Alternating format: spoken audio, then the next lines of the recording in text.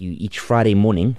We start off the show by speaking to our friends at ForSA, that's Freedom of Religion South Africa. ForSA is a legal advocacy organization which works to protect and promote your constitutional right to religious freedom in South Africa. And this morning we are joined by our friend Daniela Ellerbeck, who is an attorney of the High Court of South Africa.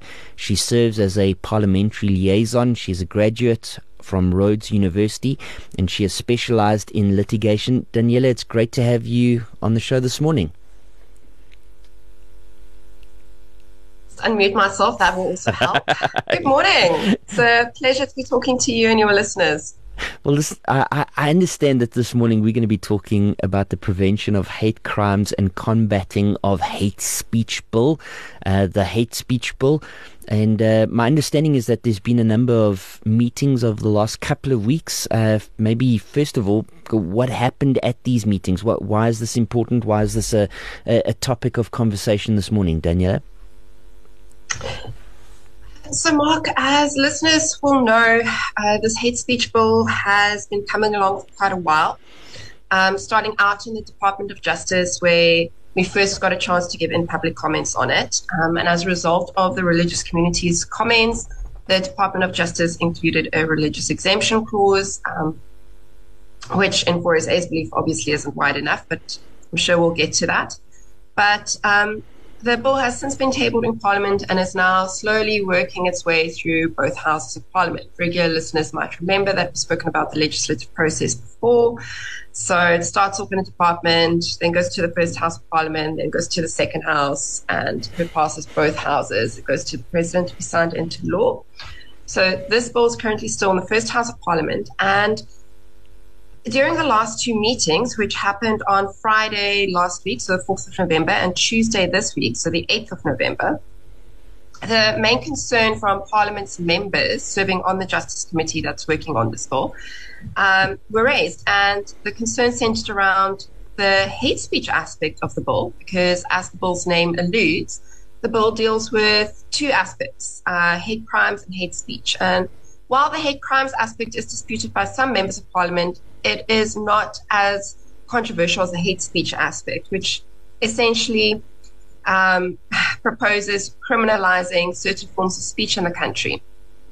So, and that is why the hate speech aspect is controversial. And a crime that the department currently in the version of the bill that was presented last week, Friday on the 4th, is proposing that you should go to jail for up to 8 years for. So it's quite a hefty crime that we're seeing is being proposed. And Friday's meeting saw the department present its input to Parliament on some of the issues that had been raised in previous meetings.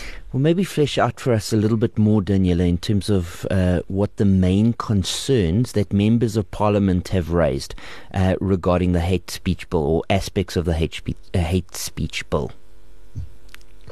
So notably, these issues included the vast number of listed grounds proposed for one to be found guilty of the crime of hate speech for, something the department admitted that Parliament should carefully consider in light of the Section 36 factors in the Constitution to ensure that the bill is constitutional. So for listeners, whenever a right that's enshrined in the Bill of Rights and the Constitution is proposed to be limited, it can only be done by a law that applies to everyone in the country, and only if that law meets certain factors set out in Section 36 of the Constitution. So basically, Section 36 is the criteria that the state needs to prove when it wants to limit a constitutional right, so such as the right to freedom of expression in this instance. And if the state fails to pass its Section 36 test, then the law is unconstitutional and illegal. Daniela, what happened at the meeting on Tuesday? Because there was a second meeting. Am I right? That was the second meeting on Tuesday. The first one was on the 4th. So there's been a couple of meetings, but these were the two most recent ones. And what happened in this week's meeting on Tuesday is that two members, Honourable Horn from the DA and Honourable Maseko Jele from the ANC, presented their submissions on the bill to Parliament and the department. Honourable Horn's submission, amongst other things, looked at the need for empirical evidence that the current laws are not working sufficiently in order to justify the criminalization of hate speech, which our constitutional court, our country's highest court, said should only be criminalized as a last resort. So part of his submission was that, look, for the Section 36 test, you need to show us evidence that the current laws aren't working. Because one of the criteria that the state needs to prove in a Section 36 test is that there's no lesser means to achieve its ends. And then Honourable Maseko Jele's submission focused on the need for skin colour in addition to race to be a ground for hate speech. Well, okay, but based on everything, all those meetings, what are some of the main causes of concern that ForSA has identified in terms of this bill? So Mark, ForSA has been very concerned about this bill from the very beginning. Obviously, when it started out, the very first version of the bill in the Department of Justice started out without even a religious exemption clause. And because hate speech was defined and remains defined quite broadly, and we'll get to that, that would have seen religious speech, amongst other things, being criminalized. And you would go to jail for, back then, I think it was 5 years for a first offense and 10 years for a second offense. I speak under correction, but that was the very first version of the bill. Current working version, we're just seeing a blanket 8 years. And I mean, our concerns remain because even in the version of the bill currently in front of Parliament that they're working on, the crime of hate speech is overbroad. So a primary concern that ForSA has is that the current definition of hate speech in the bill criminalizes speech that can cause any emotional, psychological, physical, social, cultural, economic harm. And bear in mind that the bill defines victim as a natural or juristic person. So it doesn't have to be a human being. A human being doesn't have to be the victim. A company can also be a victim of hate speech. That severely undermines the human dignity of the individual or group that the speech is targeted against. So I fail to see how a company can be can have severely undermined human dignity or be part of a group. But that is the bill that we're dealing with. And that promotes and propagates hatred against them. So we see that the bill has two elements of the crime of hate speech, one being a very wide definition of harm, because social and cultural harm are new concepts in criminal law, are new concepts in civil law, and what they mean no one knows. And any harm, so any emotional harm, so I say something that offends you, I have qualified the first element. I've completed the first element. And I'm halfway there to being found guilty. And promotes and propagates hatred is undefined in the bill. So the second element is undefined. So we're sitting with a very wide first element, undefined second element, and you go to jail for 8 years. And this is very concerning. So the fact that the bill has been changed to require both elements to be present, it is an improvement because the very first version said or. So if you caused any harm, you would have been going to jail. So it's nice that, it's an improvement that we now need both elements, but it doesn't fix the problem. So I mean, it remains deeply flawed. And the first part is obviously the very broad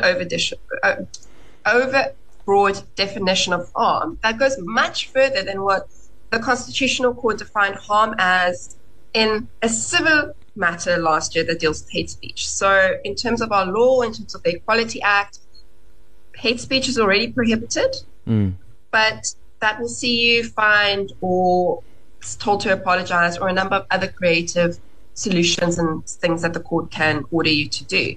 You're not going to go to jail. It's not a crime. You're not going to get a criminal record. But this bill obviously wants to criminalize that. And yet its definition of harm is much broader than the Equality Act's definition of harm. So it's easier to go to jail under this bill than to be ordered to apologize under the Equality Act.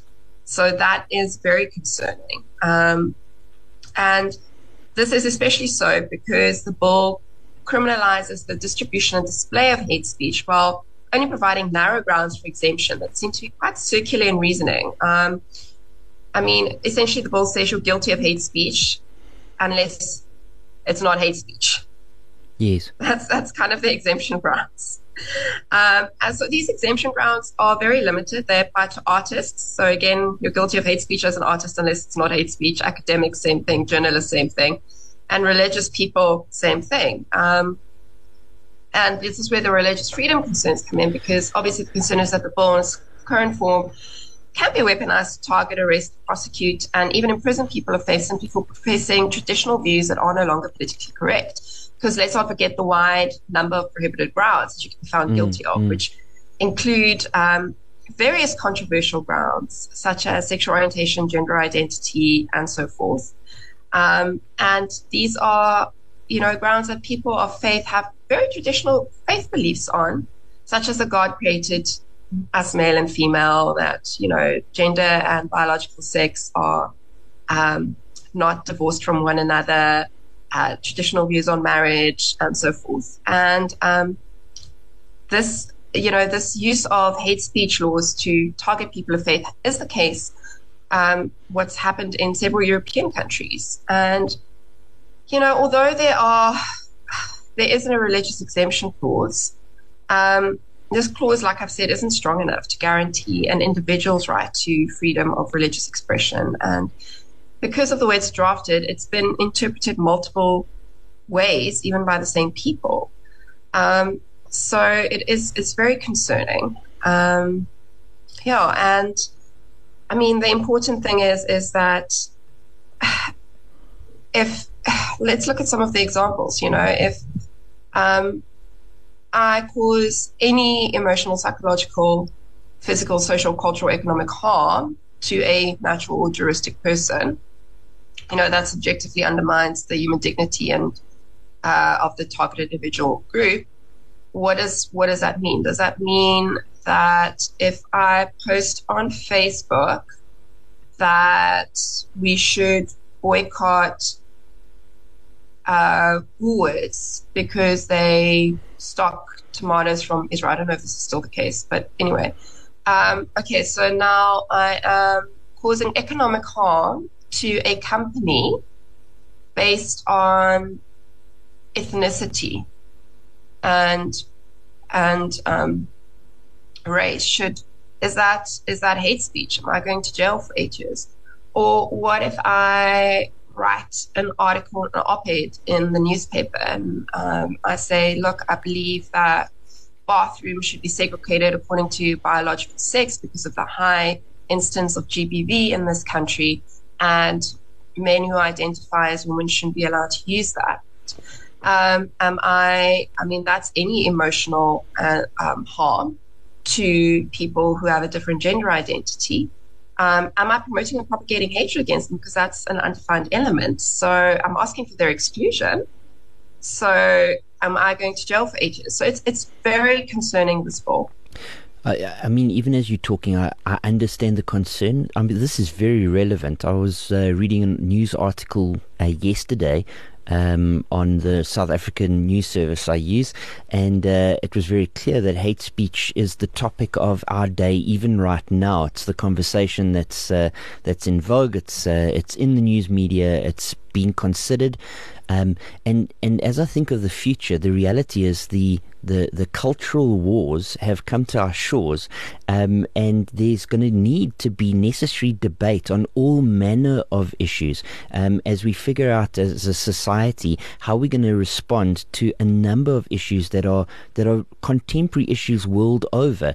The reality is you effectively might end up muzzling one side of the conversation just by virtue of these incredibly stringent laws that don't allow you to say anything in terms of your faith, your belief, and your practice, and your aspirations even for your country.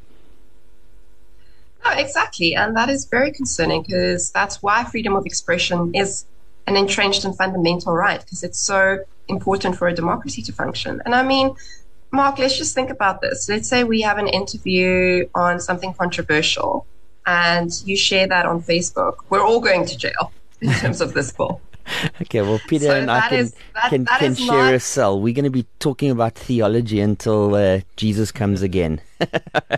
Yeah, so it's I mean, this bill's very, very concerning. Yes. And so, I mean, the important question is what happens next? Because like I've said, we've had public comments in front of the department, which allowed for a religious exemption clause to be included. We've then had public comments in front of Parliament, and they're now working through all of this, including allowing the political parties to make comments on the bill. So, I mean, what happens next? It's our understanding from Tuesday's meeting that the EFF is also going to present a submission on the books. Remember, we now had a submission from the DA and we've had a submission from the ANC's Honourable Maseko Jele at the last meeting. So the next meeting, I believe the EFF is going to also present a submission, and the next meeting is currently set down for next week, Friday, the 18th at 9:30. And for those viewers and listeners who are interested, as always, ForSA will share the YouTube live stream of the meeting on our Facebook channel or on our Facebook page, Freedom of Religion SA, as soon as it's available. Again, the bill's not currently open for public comment.